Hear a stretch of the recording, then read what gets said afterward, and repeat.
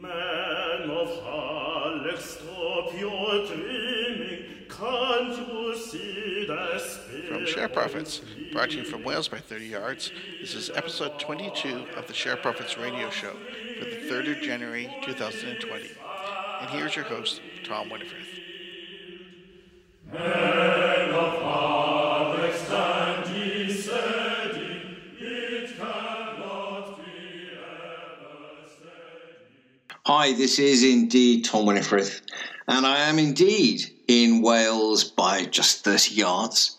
Welcome to the 22nd edition of ShareProphets Radio, the first of 2020. May I wish you a happy new year and a happy new decade. I know some folks say the new decade starts next year. They're pedants. It's a new decade. Welcome to what I suspect will not be the roaring 20s. What was your New Year's resolution? I didn't set any New Year's resolutions, although I think the missus would like me to eat a bit and to be a little bit less fat. But I set myself a few goals, one of which may involve eating a little bit less, eating a bit more healthily, and being a little bit less fat. But what were your New Year's resolutions? I don't know. We all make them, and normally we all break them by about January the 5th. If I was to make New Year's resolutions for the folks operating in the small cap world, both on AIM and on the standard list of the main market, my first and indeed only resolution for the CEOs, chairmen and finance directors of such companies would be we will not tell any lies to investors during the coming 12 months. Now, you may say, but surely there are rules about this. Companies aren't allowed to tell lies to investors. They must always tell the truth. Indeed, there are rules about it. I can't remember, is it AIM Rule 10 or AIM Rule 11, which states that when a company has price-sensitive information to divulge, it must do so via RNS, not via an interview with proactive investor, as some companies like to do, but via RNS. And that information must be transmitted, it must be communicated in a way which is clear and not misleading. The intent must be, or the intent and the effect must be, to make investors fully informed of the nature of any development. That is the rule, but it is one which sadly during 2019 was broken all too often. There have been 4 companies over the festive period where I've had a bit of a battle on this subject of lying. Now, there are some people out there who say, you only have to tell the truth in an RNS statement. Well, no. That is not the case. The difference between an RNS statement, which is the things you get sent out on Investigate or you see on ADVFN, the official regulatory news statement of the stock exchange, and other communications, is that an RNS statement is signed off by the Nomad or corporate advisor. And in theory at least, although I fear not really in practice, if the Nomad, the corporate advisor, signs off on an RNS which turns out to be either misleading or a complete pack of lies, the Nomad and corporate advisor is in deep trouble. In practice, of course, this rarely happens. There have been occasions when Nomads have been censured for signing off on complete lies. One thinks of how Senkos was censured for signing off on at least some of the lies put out by the great fraud Quindel, although it signed off on numerous other ones for which it wasn't censored, and in the end the fine it received, reduced for cooperating with inquiries, was not enough to make a severe dent in his balance sheet, not enough to deter his behaviour. The individual who had signed off on those lies got a job at another firm and is now signing off on RNSs for fine companies such as Vasarian, and we obviously know how much due diligence he has done on those. I'm sure it's an enormous amount. For you see, the Nomad must not only establish that the company is telling the truth, he or she must verify that. We had a case a few years ago with a company called African Potash, which is now known as Block Commodities and is listed on the next lobster pot. It was, and I'm sure still is, a complete and utter fraud. We know that it has lied to the stock market 3 times during 2019, but back in the day when it was on the AIM casino, it announced that it had signed deals which, thanks to a signed letter of intent, guaranteed that there would be an enormous inflow of cash. Its shares raced ahead on the back of that, and it was able to issue fresh equity and keep the show on the road. The Nomads signed off on those RNSs, and the fault is not with the company for having made it up, because in fact it didn't have the letter of credit from an international bank which guaranteed the payments. It didn't have a signed version of it anyway. It had no letter of credit. The fault is with the Nomad for not demanding to see the signed letter of credit. It failed to do due diligence, and it should have been that the Nomad was punished severely. As it happens, of course, this being the AIM casino, nothing happened.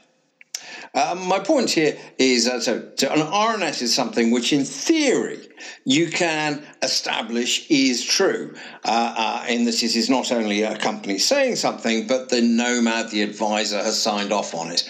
Of course, I'm afraid the African Potash thing is not the only example of where Nomads have failed to do due diligence. Going back to, I think it was 2015, I may have got the year slightly wrong, there was quite a big company called Silverdale, which put out an upbeat trading statement. Oddly enough, its shares fell on the back of that. The reason was that the company's major subsidiary had a winding up order 5 days before this statement went out. The Nomad didn't bother to do due diligence, so it took 10 days for this fact to emerge, for the shares to be suspended and the company eventually to go bust and investors lose everything. The Nomad in that case was FinCap, which didn't bother doing the job which it is well paid for of doing due diligence. So what was said in the statement by Silverdale was correct, but it admitted this sort of elephant in the room, that there was a winding up order against its main operating subsidiary. That was a failure by the Nomad. Of course, FinCap insisted it did nothing wrong, it was happy banking the fees, and no punishment was handed out to FinCap. That is the way the markets fail in this country. Anyhow, an RNS, you should assume that what is put in an RNS is true and not misleading. The past few years have taught me that that isn't the case, but you should assume it. There are non-regulated ways of communicating with investors. The most famous or infamous would be paid-for interviews with people like Proactive Investors and Justin the Clown over at Vox Markets. These companies, Proactive, Vox Markets, etc., like to portray themselves as being on the side of the investor, giving you more information about a company. Of course, their services are free to access for private investors. The people who pay the fees are the companies who like the soft interviews.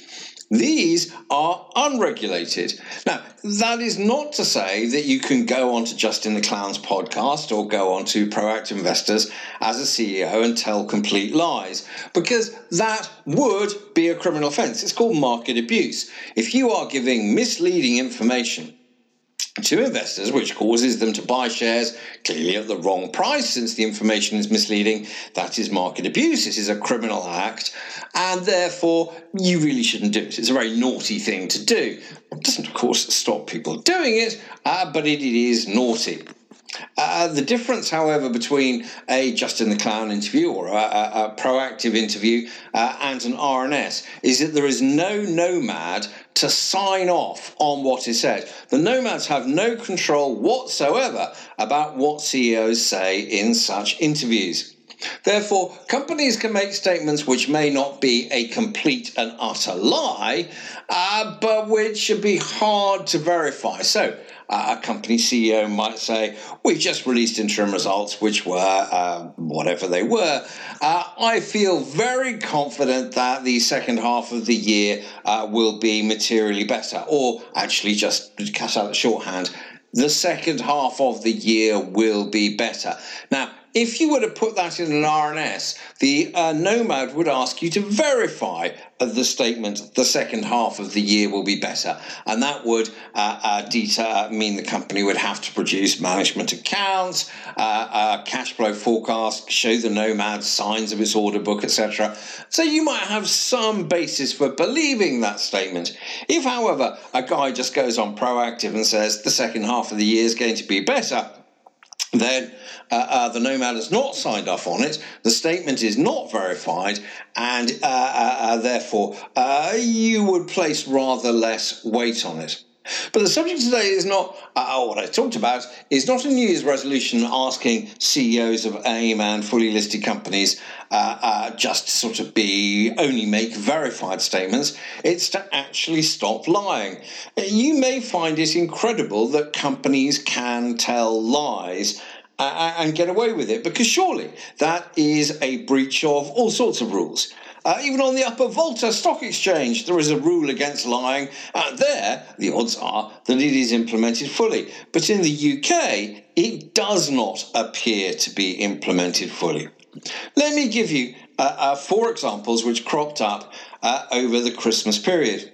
The first is a company called Zoetic. It used to be known as Highland Natural Resources, and it's a company I've been somewhat critical of since its AIM launch, indeed deeply critical. The company is now known as Zoetic, and it claims to be, it gets very cross if you describe it as a cannabis play. It says it is a hemp play, although actually if you look at its website, it describes itself as a cannabis and a hemp play. But let's humour it and say it's a hemp play. The company recently released interims, and in those interims it said that it had sold one of its subsidiaries from its old days as a sort of hydrocarbons business for the princely price of £0, and it sold that enterprise on the 24th of July of this year. The only problem is that on the 25th of July of last year, 2019, the company put out its full year results and made no mention of this disposal. Indeed, said that it viewed the future for this subsidiary with great optimism. Well, either the interims is a lie or the full year numbers is a lie. One way or another, the company has told a lie. I mentioned earlier Block Commodities, the company run by Lion Chris Cleverly, now on the Next Lobster Pot. This company, twice in the earlier part of this year, said that it had, you notice the tense, it had raised £400,000 at 7/100ths of a penny. It put out 2 separate announcements stating that it had. A couple of months ago, it turned around and it said, actually, we haven't. As we alluded to earlier in the year, we were considering raising money, and actually we've raised less than £400,000, not a lot less, 388,000, but only at 2/100ths of a penny.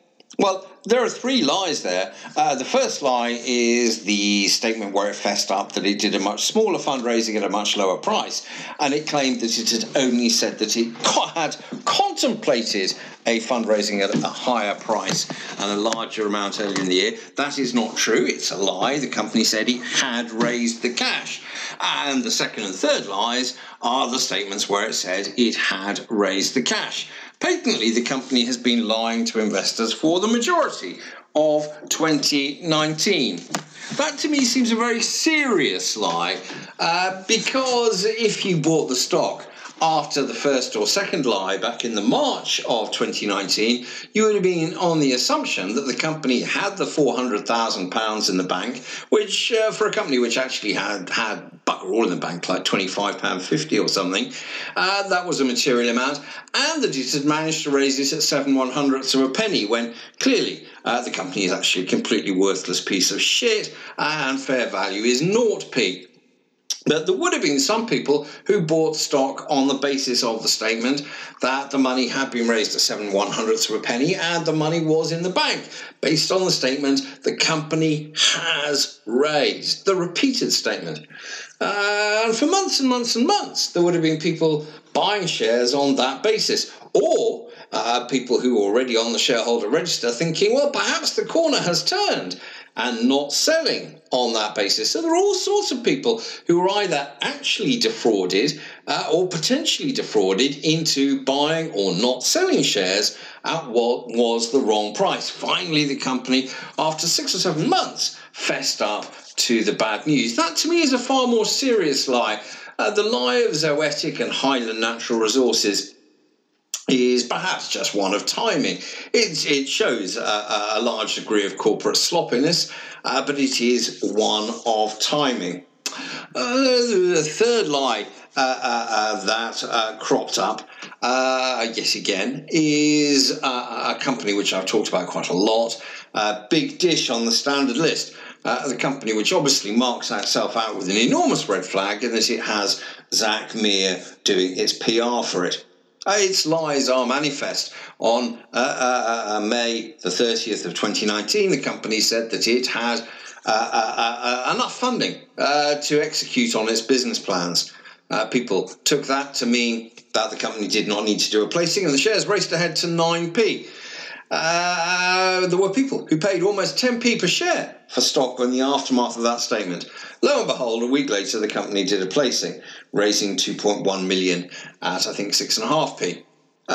There will be people who are a little bit pissed off with that. It then emerged when, on August the 30th, the company published its final results for the year to March 31st, that the auditors only considered that it was a going concern because it had raised that 2.1 million. We had, just before Christmas, the publication of the half-year numbers to the end of September, which showed that had that 2.1 million not been raised, the company would have had negative cash of an awful lot, probably about £1 million, and negative net current assets of a little bit more. In other words, it would have gone bust. So clearly, that statement of May the 30th was an outright lie, and people who paid up to 10p for the shares on the back of that were defrauded.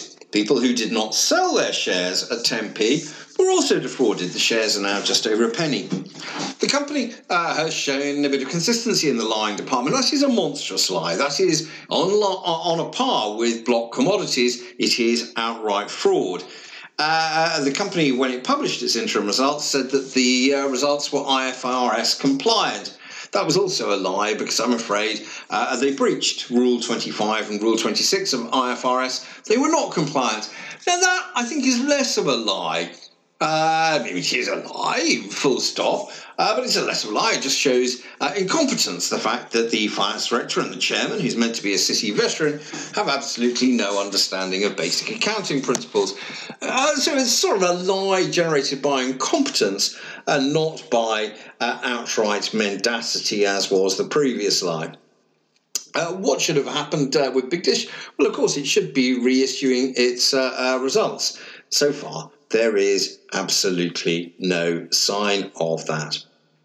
I picked up on other lies over Christmas, which came to a head concerning Anglo-African Oil and Gas. This was a company which was formerly run by two men, David Sefton and James Berwick, both of whom, thanks to pressure from myself on ShareProphets, seem to have been resigned. Sefton and Berwick had another company, Anglo-Tunisian Oil and Gas, which made an acquisition using due diligence, which cost 300 grand, paid for by Anglo-African. I pointed this out and said it was a conflict of interest, and the two men agreed that when the deal completed, they would repay the money. Well, the deal completed some months ago, and finally the company fessed up that Sefton and Berwick's company had only repaid 100,000 quid, and it was negotiating on the rest. James Berwick was negotiating with James Berwick. Clearly, an appalling conflict of interest. And it also showed bad faith. Sefton and Berwick had said the full 300,000 would be repaid. As things stand, we were told that another 150 of the 300 would be repaid by the year end. That year end has come and gone. We've had no announcement from the company, so I wonder whether the money has been paid. And as for the final 50,000, well, that appears to have gone whistling. I put it to you that Sefton and Berwick are liars. They said that they would repay money to the company, to Anglo African, which they were being well paid for running into the ground as it happens. And they didn't. They haven't. They probably won't. That is lying as well, is it not? And of course, it is a material lie. Anglo-African is currently in the middle of an almighty clusterfuck of a sort of bid battle and counter-proposals. But the reason it finds itself in that position is that it is almost out of money. If it does not get refinanced in some way or another, it will go bust within 4 weeks. And one of the reasons it's in that mess is because various people owe it money, one of which being the company run by James Berwick and David Sefton.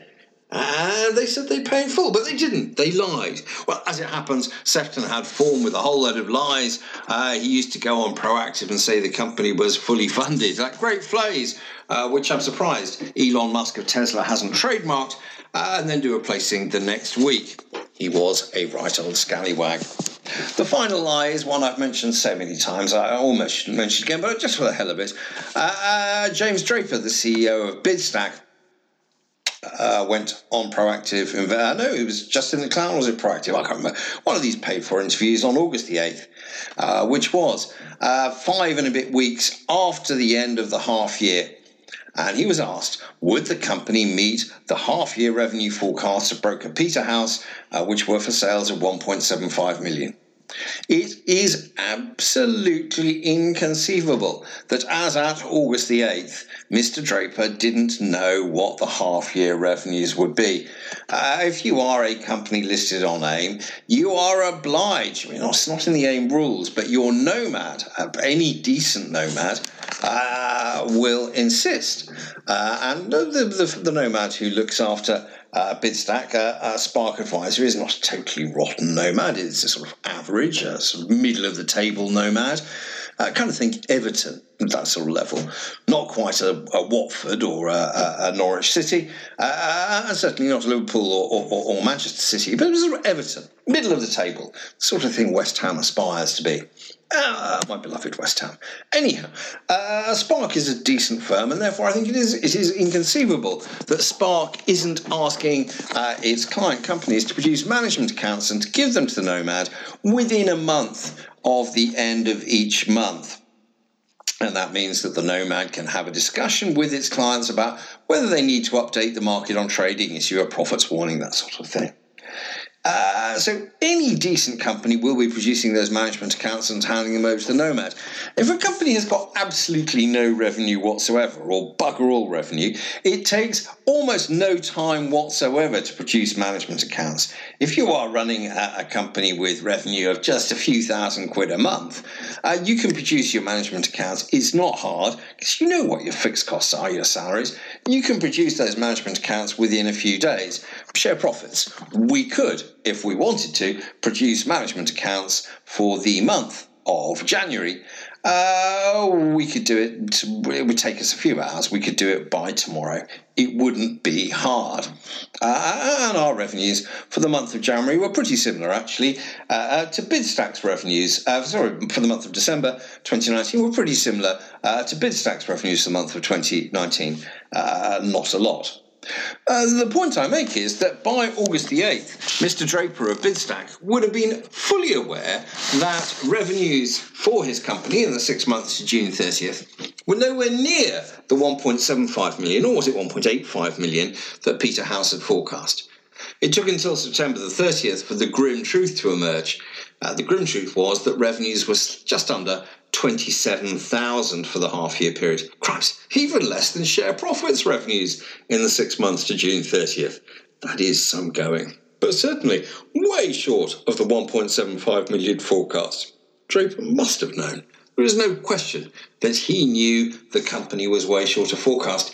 Yet, brazenly, he told listeners to the podcast, and it was indeed just in the clown over at Vox Markets, which takes payment from companies like Bidstack in order to promote their shares.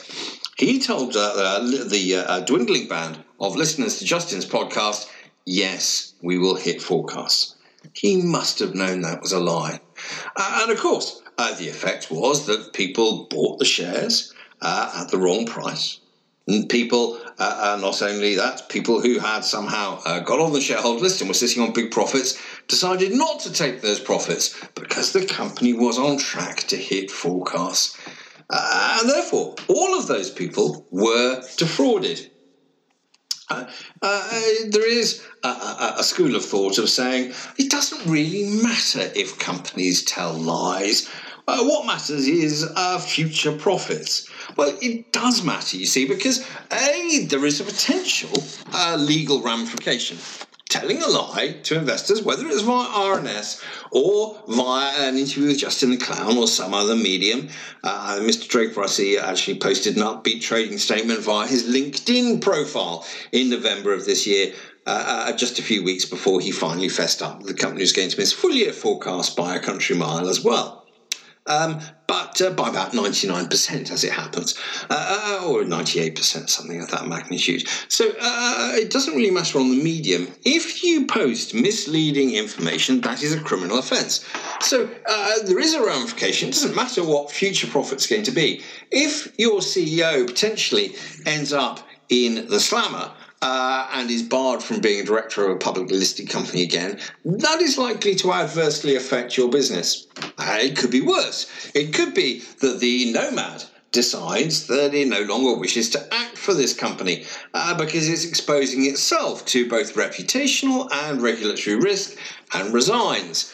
Now, if that happens in the current climate, a nomad resigns because a company has been telling porky pies, it is very unlikely that any other nomad is going to act for it. You will remember the great fraud of 2018, or was it 2017? CloudTag was a bulletin board darling.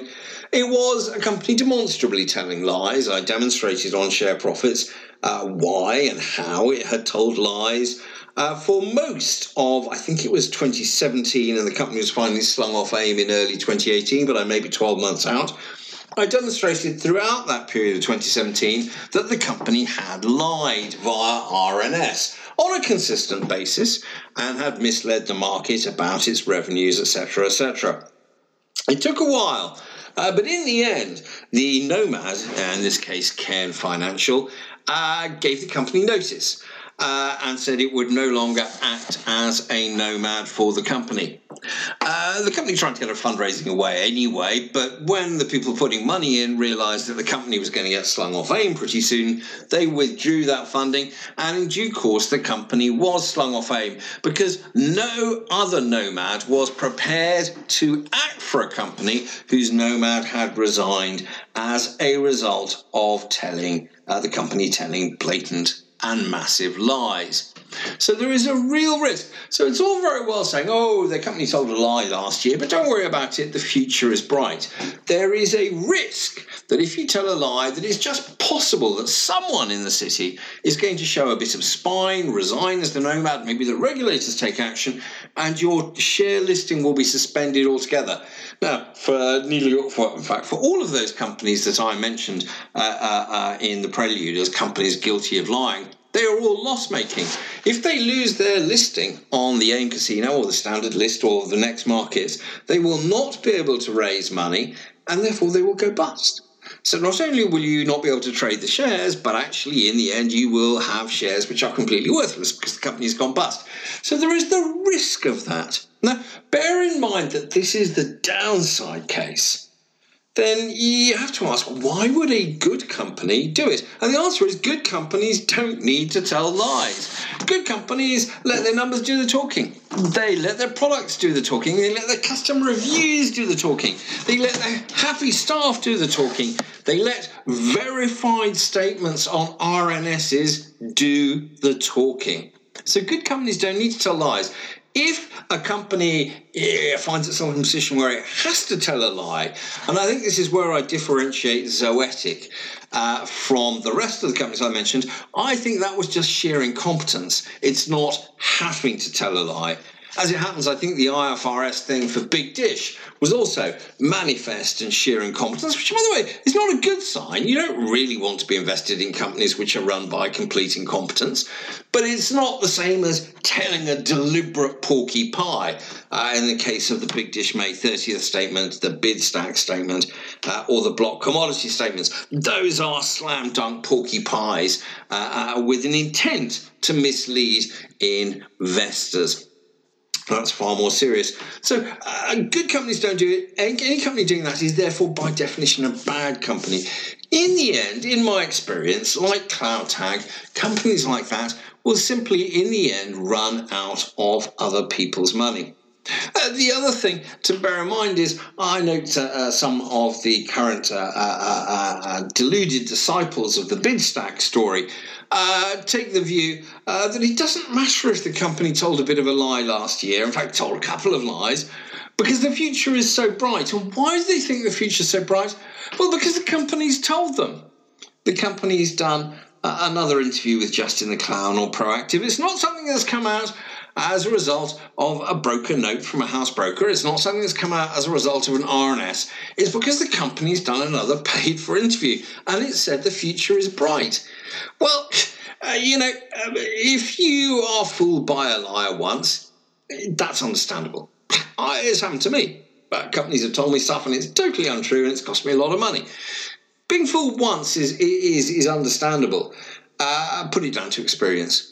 But to be fooled 2 or 3 times by the same liar, when you know that they've lied in the past, would to me be an act of complete stupidity. Now, it's just possible, in the case of the bid stack, that they're saying things are going to get much, much, much better, that they're telling the truth now. But would you really bet your hard-earned savings on that? When a company is form in terms of telling porkies, then you have to say the odds are that you really should risk weight heavily what they say going forward. And so I don't really care if a company which is run by a proven liar says that the future is going to be absolutely great. The odds are it won't be. Good companies don't need to lie. Well, let's hope that all CEOs on the AIM casino, the next lobster pot, and the substandard list of the London Stock Exchange have indeed made a New Year's resolution not to tell any lies. I somehow think that they haven't. I hope you've enjoyed this segment of ShareProphets Radio. I will be back after the break with a few more thoughts on the macro themes and how this should shape your investment decisions over the coming 12 months. This podcast is brought to you free. It's brought to you thanks to the kind sponsorship of Open Orphan PLC. I should declare I am an owner of these shares, which are currently around about 5p. I regard them as incredibly cheap. If you want to find out why they're incredibly cheap, they were my ShareProphets Tip of the Year. The ShareProphets Tip of the Year number 19. I will include a link to that, and that will explain why I think the shares will be trading at 10p plus really very soon indeed. Anyhow, I'm happy to take sponsorship from Open Orphan because I think it's such a great company. And thank you very much for its sponsorship. If you want to find out more about Open Orphan, read that share tip. Listen to Cathal Friel in ShareProphets Radio Edition 18 or follow it on Twitter at Open Orphan. I will be back shortly with part 2 of the show. Now it's time for a short break.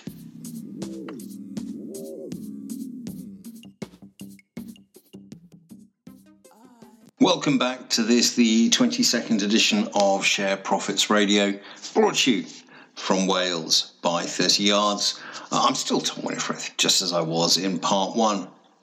There is a feeling in some parts of the media, notably the right-wing media, and certainly a feeling the Conservative Party wishes us to all believe in, that following the general election triumph for the Tory party, that the spirit of Boris, the spirit of can-do Britain, means that this is going to be a great year for Britain, perhaps the start of a great decade, the roaring 20s. We shall see. I mean, don't get me wrong, I voted Tory at the last election and was delighted by the result, if only because the alternative, a coalition of chaos, led by a man who has allowed his party to become a cesspit of anti-Semitism and is an open supporter of organisations like Hamas and is also a Marxist who would have destroyed the economy of the country. He was just so awful that I'm glad the Tories won. But is it necessarily going to lead to a golden year for us as investors, as homeowners, as business people? And is it necessarily going to lead to a decade of prosperity for all? I somehow doubt it. Whatever we like to think, we always have this belief in Britain that what is determining our future is almost entirely in our own hands. And so whether we got out of the European Union or not would be the critical factor driving the British economy. I'm not so sure. I'm very glad that we are leaving the European Union on January 31st. But of course, the exact terms of our departure won't be known until much, much later this year. We have until the end of December this year to negotiate a trade deal with the EU. It's possible we'll leave with no deal. We don't know what the terms of the deal will be. I support Brexit. It's been in my family for 45 years, as I explained in an article over on my own website just the other day. But I accept that there may be some short-term economic dislocation. Long-term, I feel confident that Britain will benefit greatly from being able to strike free trade deals with the rest of the world, with places where the economy, where there's real economic growth, such as Asia and Africa, rather than just being stuck within the economic zombie, which is the European Union. It'll be of great benefit, I believe, to consumers that tariffs on a whole range of basic foodstuffs could be removed if we left the EU and truly became a free trading nation. So long term, I have no worries about the nature of our departure from the EU. But in the short term, there could be disruption. There could be adverse things in terms of regulation or in terms of tariffs which hit certain sectors within the UK economy. I suspect they would hit other sectors in the European economy far harder. But whoever said that those who ran the European Union are driven by desire for economic good for the ordinary person, as opposed for a desire to create their own political project. For those running the European Union, the objective of these trade talks will be to punish Britain, not necessarily to deliver economic growth for their own citizens. I digress slightly. My point is that Brexit is one factor that affects Britain, and I concede that it is likely that there will be some short-term adverse effects on some parts of the British economy. Overall, I'm not worried about the long term, but over the next 12 to 18 to 24 months, there could be some headwinds. However, as I noted before, we are the world's sixth largest economy, but our fortunes are often dependent not on domestic factors, but on global factors. And the big factor driving the British economy and whether British shares do well and British real estate proves a good investment is the growth in the global economy. And it is quite clear that global economic growth is slowing. It's slowing in China, although the statistics there are clearly bogus. It is very clearly slowing in India. Australia already flirted with recession in the second half of last year.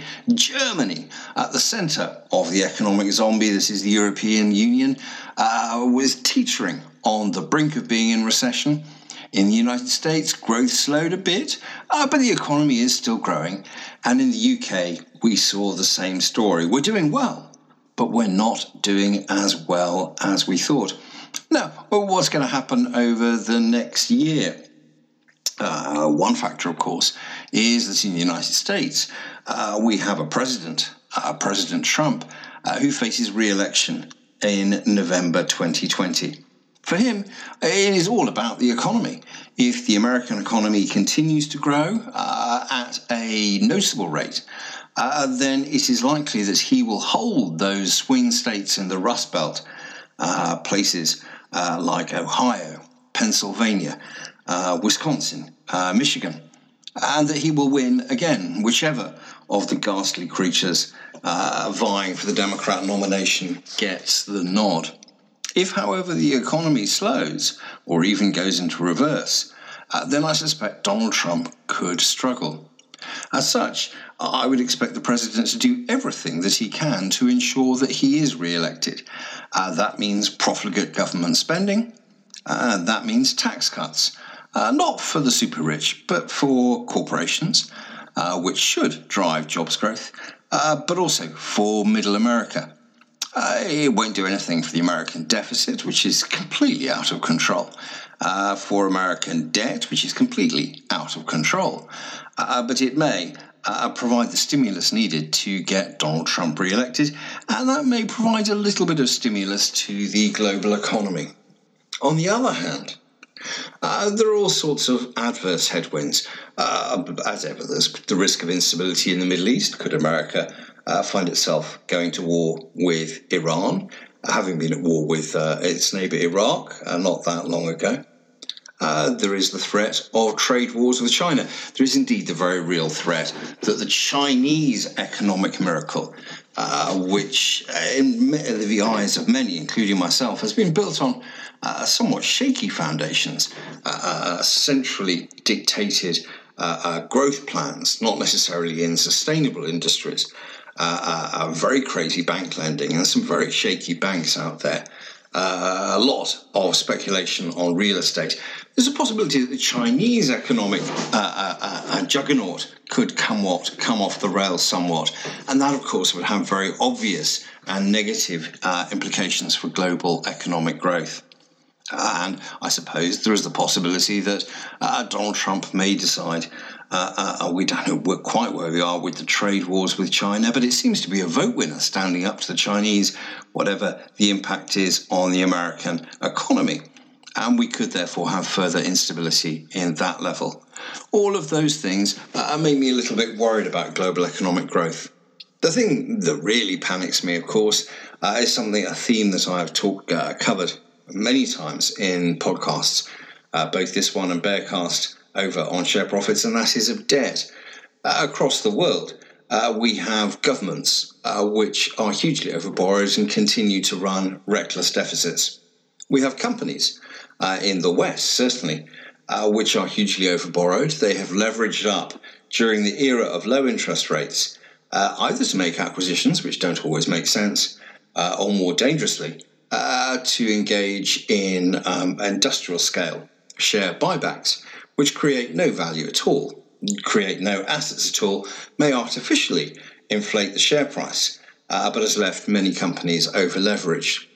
We have banking systems which in many parts of the world, notably the Eurozone, but also China, look incredibly fragile and very vulnerable to any systemic shock.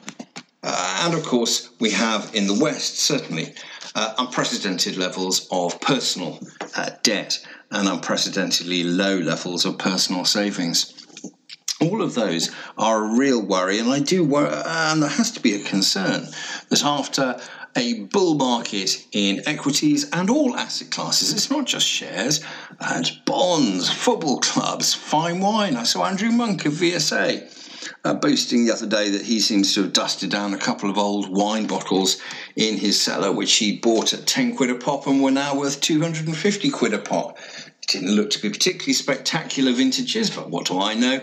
But he's made money. But he's made money not because he's a genius. Well, of course, Andrew Monk of VSA Resources is a genius. But I'm not sure that he is the Warren Buffett of the wine world.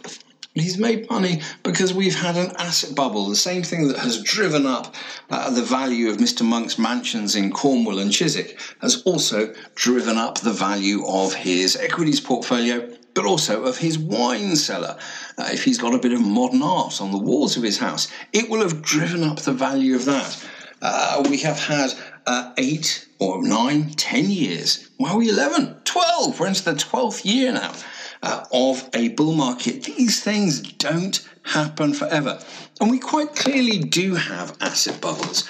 I mentioned residential real estate. There's also commercial real estate. There are all sorts of bubbles out there. Eventually, something has to give. All of these things make me worried that global economic growth, there are so many things which could provide a systemic shock to the global economy. And it's an economy which would be very vulnerable because of all that debt at government, corporate levels, because of the weak balance sheets of so many of the banks, and at an individual level. And all of that makes me worried about the global economy. And I wonder if maybe, whilst I think about these things quite a bit, people who think about them not at all, but just think things aren't quite right about the way the world sits, and that is going to impact on individual and corporate spending decisions, and it becomes a sort of vicious circle. So at a global level, I would see that economic growth is going to be pretty sluggish over the next 12 months. In the UK, we have that additional uncertainty. I don't think it's a major factor, but it's a possibility, the uncertainty over Brexit. I would add that in the UK we also have a government which appears committed to pursuing some of the sort of policies which would have Mrs Thatcher spinning in her grave. Now, I don't believe that the current government will be anything as profligate as the alternative which we were offered on December the 12th. The profligacy of the opposition Labour Party was off this scale. But nonetheless, we do have a government which is, as things stand, running a pretty hefty budget deficit.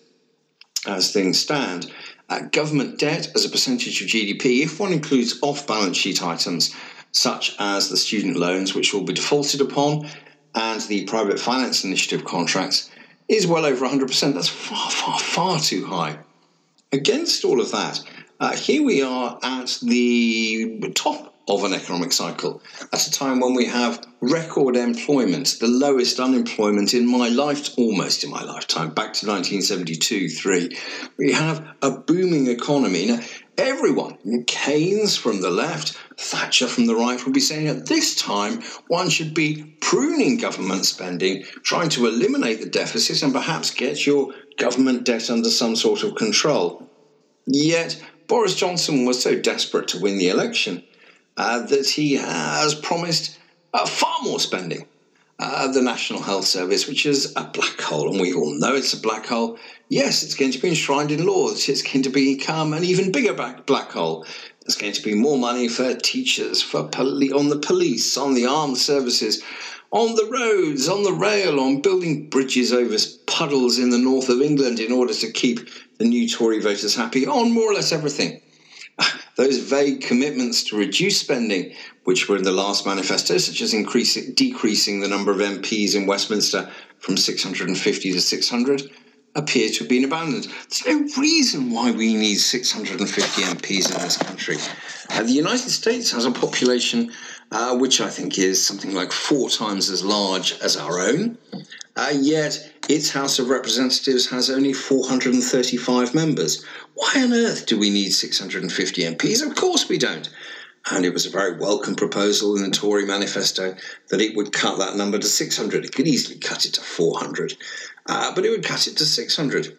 That apparently pledge has been dropped because it might annoy some Tory MPs who would be out of a job in 5 years' time. I'm afraid all the signs are that this government is going to spend in a rather reckless fashion. I don't believe it will do much to stimulate the economy given the headwinds that are coming from elsewhere. And indeed, would it be desirable to stimulate the economy when you already have full employment? There are other measures this government which is proposing, such as increasing the minimum wage, which of course will inject wage inflation into the system. That's a very dangerous thing to do if the global economy is slowing. It will send some firms to the wall. That's a bad thing for the British economy. And that makes me a little bit worried too. It strikes me that the current government is a highly populist one, but the measures which it's implementing will, in the medium to long term, and not actually be very popular in terms of creating jobs, for they will cost jobs, and not very popular in terms of returning the nation's finances to a sound footing, because they will not. They will increase the government deficit, and they will increase the government debt to the point where at some stage it will become unsustainable. All of that worries me somewhat about the British level, but the real factor is the slowdown in the global economy. And it is for that reason that I don't expect corporate earnings are going to move forward very fast indeed. If one looks at the forecast for corporate earnings growth, they have been coming down and down and down, but there's always a dichotomy between what the bottom-up analysts say, that is the analysts who cover individual stocks, and if you aggregate them, you get an idea of overall earnings growth forecast for the market, and what the macro analysts say. They make a forecast about the growth of the economy, and then filter that through into how that's going to affect the earnings of UK quoted companies. There's always a dichotomy. Those looking with the bottom-up approach always arrive at a far greater forecast of earnings growth than those who take the top-down approach. And I think those who are taking the top-down approach are far more likely to be correct in the current year. All of that means that earnings growth will be fairly anemic for UK quoted companies. Don't think it's going to be spectacular for companies across the world, but in the UK it is unlikely to be terribly exciting. Now, you may say that UK equities have underperformed equities in, say, the United States, in fact, in most major markets over the past few years. That is undoubtedly true. In fact, UK equities now are only back to where they were before the dot-com, a little bit higher than where they were before the dot-com bubble burst in 2001. If you compare their performance to any other major market in the world, this has been shocking. Why has that been? Well, we've had years of economic mismanagement under Blair and Brown, which almost bankrupted the country. Over the past few years, we've had a great degree of uncertainty about would we leave the EU, under what terms. We've had the very real threat that we might have had a government, albeit probably a coalition government, led by the crackpot old commie Jeremy Corbyn. And that has been a real threat because Jeremy Corbyn would have been clearly very, very bad news for UK equities. So arguably, with a lot of those threats lifted, UK equities are potentially, I say this, better value than other equities around the world. If I look at the US market, it is at an all-time high. Can that be justified by the underlying outlook for earnings growth? It most certainly cannot, whatever my hero Donald Trump likes to say. On fundamental terms, it looks hugely overvalued. The UK, by comparison, only looks modestly overvalued. But that's still no reason to buy.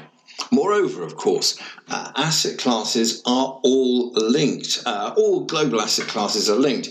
So, for instance, when you look at the prices of real estate in London, you should also look at the prices of real estate, residential real estate in New York, in Sydney, in Frankfurt, in Paris. And if all of them are falling and one of them's rising, the odds are that the outlier will fall in line with the pack in due course. What does this mean for equities? Well, if UK equities are moderately overvalued and US equities are hugely overvalued and other equities are fairly overvalued, if the US sneezes, Britain will catch a cold. We will not be immune to it. And all of that just tells me this in terms of equities. I would caution you that this Boris enthusiasm, this let's get Brexit done enthusiasm, let's make Britain a great trading nation again enthusiasm, well, it may all happen. But over the next 12 months, that is not a reason to go fill your boots on an indiscriminate basis with UK equities. Sure, there are stocks out there which offer real value, and I've highlighted 2 or 3 of those in my own personal tips of the year, and the other writers on ShareProphets have highlighted many more. So you have more than a dozen ideas out of the 20 we served up, because we had quite a few sells, you have more than a dozen ideas there of stocks that do offer individual value, and there are stocks that offer great value in the UK, but buying indiscriminately would be foolish. And in terms of the other asset class I mentioned, that is residential property prices are still, in terms of their relationship to average personal earnings, they are still at near historic highs. They're way off historic norms. And that suggests that there will be a further correction. Now, I think one of the reasons I think we're further correction is that residential property is, to some extent, a global asset class. If property prices of flats in New York fall by 40%, in due course that will filter through to flats in London, and then that will have a knock-on effect in that there will be fewer ghastly rich people selling their two-bedroom flat in London to go and buy a big house in Bristol or buy half of an estate in Rotherham. That knock-on effect, the filter effect, means that this is truly a global asset class, and the global, what you can see happening to the property markets all over the world, India, Australia being big cases in point, New York, another case in point, is pretty adverse. So I'm cautious about residential property for that reason. There is the other reason which I would express real caution, and that is, remember what I said about the British consumer being over-borrowed and undersaved. Their finances are pretty fragile. What's that survey? Something like a third of people would struggle to pay their mortgage if they lost their job, even for more than a month or so. Their savings are so low, their borrowings, their commitments are so high. That is a concern. I noted earlier that the government has plans for a dramatic increase in the minimum wage that will cause wage inflation through the system, as people who are currently on what the minimum wage will demand a pay rise in order to maintain their gap with the least skilled workers. And that will send some firms to the wall. That's regrettable. What I think most experts agree, and I would concur with this thesis, is that average wages will rise during 2020 and probably by more than inflation. However, at the same time, employment levels will fall and unemployment will increase. And I think the government must shoulder a bit of the blame for that with this minimum wage proposal. But it is largely a global thing, the slowdown in the global economy. All of that does have clear implications for the housing market. I suspect that most of people losing their jobs will be able to get a job reasonably quickly. But losing a job and suddenly having your supply of income cut off is a chilling and frightening experience, particularly if you're sitting on a hefty mortgage. And it's not just you who suffers, because you will discuss this with your family, your neighbours, your friends, and they will think, well, what happens if I lost my job? At the moment, I suspect there are very few people out there who think about the potential risks to their employment. But as more people lose their jobs, it may only be a handful. The knock-on effect of other people thinking about it will be material. And that will deter people from taking on extra debts to move on up the housing ladder. It is something which therefore will lead to fewer housing transactions. So there are all sorts of reasons why, and we've already seen a slight reduction in housing transactions. Remember that there have been changes to the tax system for buy-to-let, and so the returns that many buy-to-let landlords are making are now almost negative. That is a pretty adverse thing for the housing market. I suspect there is a material oversupply of buy-to-let properties out there. There are more sellers than buyers. And that should be a negative for the housing market. And of course, the housing market can become a vicious circle. If you see that the price of your own home, when you look in the estate agent's window and you see you've got a neighbour's house up for sale, if you see that the price of houses in your street is falling, that is going to deter you from thinking of buying a house, because you'll think, why the hell buy now? Why not wait a few more months and they'll be even cheaper? And that, of course, means there are fewer transactions, since there are always forced sellers. Death, divorce, other reasons. There are always some forced sellers. That can mean that house prices are getting some sort of vicious circle, a vicious downward circle. Now, Now, I'm not saying that house prices are going to crash this year, but certainly I can't see them going up, and I thought there are more risks to the downside than the upside. Needless to say, the Daily Mail has been proclaiming that the victory of Boris will see house prices race ahead, and that will keep its readers happy, but I'm afraid it is just not going to happen. Anyhow, that's enough macro thoughts from me today. I'll be back with some more micro thoughts on company-specific issues with the next issue of ShareProphets Radio. I promise I really will try and I won't get a guest in for next week because I'll be recording in a strange part of Britain, not Wales. The week after, I shall try and get a guest back on the radio show. If you like my thoughts on things, why not sign up to ShareProphets? It only costs $5.99 a month. You can access all of our 20 share tips of the year, which went up over the Christmas period, our exclusive stories exposing liars and crooks and frauds on the London market, and my daily bearcast covering much of the same. Once again, this show is free because it's sponsored by Open Orphan. That was the 19th of the 20 ShareProphets tips of the year, so you can get go and read that over on ShareProphets and see why I think it's such a fine company. I own shares in it myself, of course, and no intention of selling at even double the current share price. I would still be a holder.